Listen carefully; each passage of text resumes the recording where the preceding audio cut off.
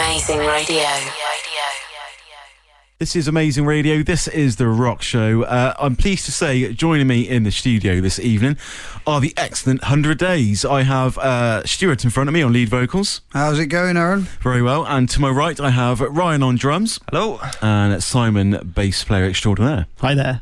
100 Days are based in Somerset, where I'm to. Best described as probably a classic rock band with a modern twist, I think was the best way to describe that. Yeah, sounds about right. A fair assumption. For those of you who aren't familiar with you guys, how did you all kind of meet and form the idea for the band? We were in a band before as a four-piece, so we've been playing together. Next year we'd be playing together for about 10 years. About 4 years ago, after a break, we got back together just as a three-piece and decided just to make one album for ourselves. Just we thought, we'll get together as musicians, we'll make the best album we can just for ourselves. It turned out to be quite good, so we started gigging it and putting it out there, making internet sites and things, and it got much popular than the previous band. Right. So we carried on, not trying to make music that deliberately was commercial like before, but just the music we really like to play. And you found that was more appealing to people? Yeah, they started listening, yeah. We got better feedback than the stuff that we were trying to aim at people. Yeah, right. I think it has to do with an audience being able to tell that you're enjoying it. Yeah. It's about the energy you put out. Because we were enjoying it so much, the audience are able to enjoy it that much more. The energy rubbed off on the crowd as well. Yeah, exactly. Yeah. So obviously you started off gigging locally in Somerset as well, building up a fan base. And what brought kind of the recording of the debut album? Do you have a selection of tracks and thought, right, we've got an album's worth, let's go in and do it? And where did you record it to as well? Well, what we did initially was to find rooms that we could either use for free or to rent, and make the best of those rooms. And it was just out of our using our own talents to get the good result. Simon, bass player, he's a pretty excellent engineer for recording, and we're very lucky. To be able to do that. But yeah, nice compliment there. Well, I mean, I suppose being able to do that potentially saved us thousands of pounds, really, in recording costs. So it's been quite good, yeah, Because I know a lot of bands listening now would find money an issue, because of course it is very expensive to record. It's often very expensive to find good rehearsal space as well. You guys, I heard, kind of keep the punk do-it-yourself ethos alive as well when it comes to recording your own material as well. Yeah, absolutely. I suppose it allows you to keep a lot more in touch with the tunes you're recording. Plus, you're not on anyone else's time, so you can develop it properly at your own rate, and you can always go back and change something or say, no, I don't want to do it like that, or what have you. Because there's nothing worse being in the studio knowing you've got time and money constraints and thinking, I've got to rush this track through, and then you walk out and think, I've just spent £1,000, and I hate that. That's right. You're there laying on a drum track, and you think, can I do it better? But if I do it better, how much more money is that going to cost? Exactly. It's rubbish. Exactly. So you just don't know. If it doesn't, I'll just take half an hour break, get it together, go back and lay down a proper track. It really is a pressure you don't need. Exactly. It doesn't help creativity, not really. No, that's what you need, isn't it, as well? So you released that debut album, How a War Is Won, I believe. That's right. That was released, was it last year, a year and a half ago? 2 years ago now. 2 years ago. Yeah. So how's it all sort of gone since then? Anything exciting happening? Because obviously you released an EP last year as well. Yeah, that was a short 6-track EP that we did. Again, just off our own back. We'd spent pretty much a year again just recording and sort of demos and bits and pieces, writing a ton of new tunes and stuff like that. So we thought, as we're writing and demoing, we start recording bits and pieces, doing little bits on our own, just in our rehearsal room, in a couple of nice acoustic treated studios that we use as well.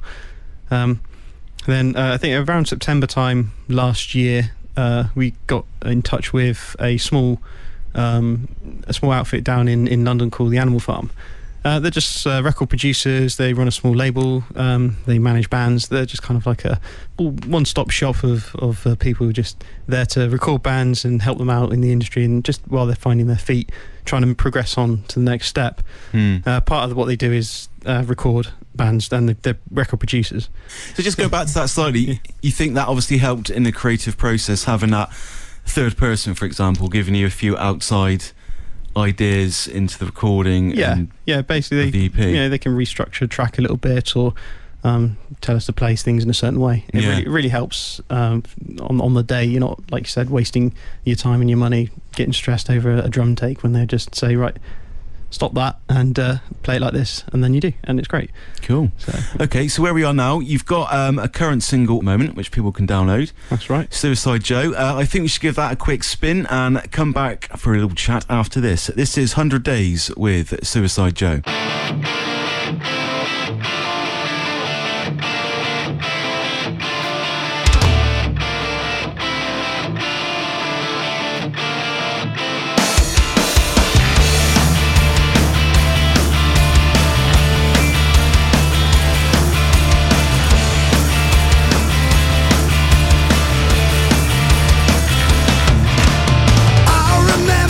Years ago, when I was just a kid, didn't better know.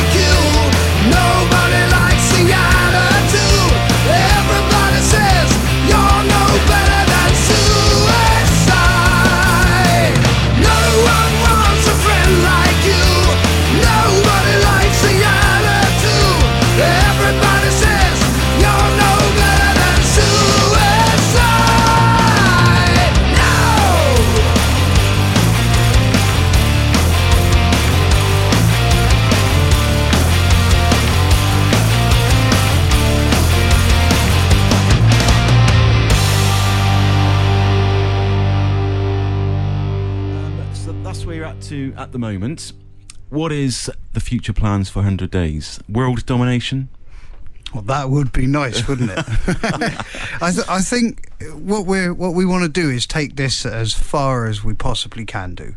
Yeah. You know, Without losing the fun element we've always had, though. Oh, absolutely. Yeah. I mean, we're in this band because we want to be in this band. Yeah. I think any band that's going to be successful has got to be able to, continue creating the music. You've got to be able to work with the people in the band. You've got to enjoy doing it. We wouldn't be in this band if we weren't all best mates and wanted to be doing it.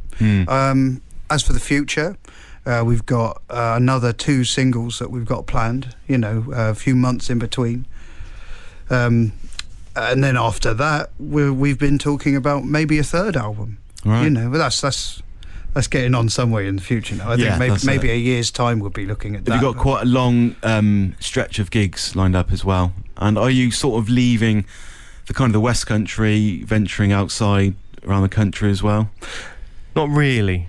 We tried that, and again, our people in these Animal Farm people said try and stay home as much as you can, basically.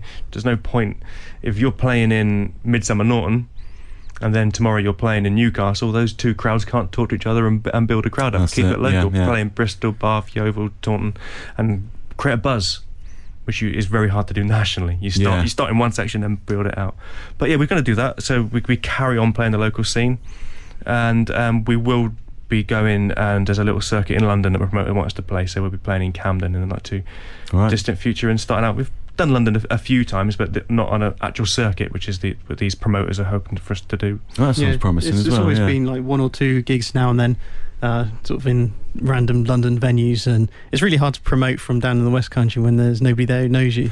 I know what you mean. I imagine it's quite hard because it's going to be hard to find maybe a fan base that you've got down here in the West Country saying, come on guys, come over to Camden for the night to see us to play for 40 minutes. It's kind of quite hard to do. You can't necessarily make that happen, but like the guys said, it's a big piece of advice for any band is to have a circuit of gigs, but don't overplay them, and always leave an audience wanting more, so they're going to come back say 2 months down the line when you play that venue again, but then do your circuit.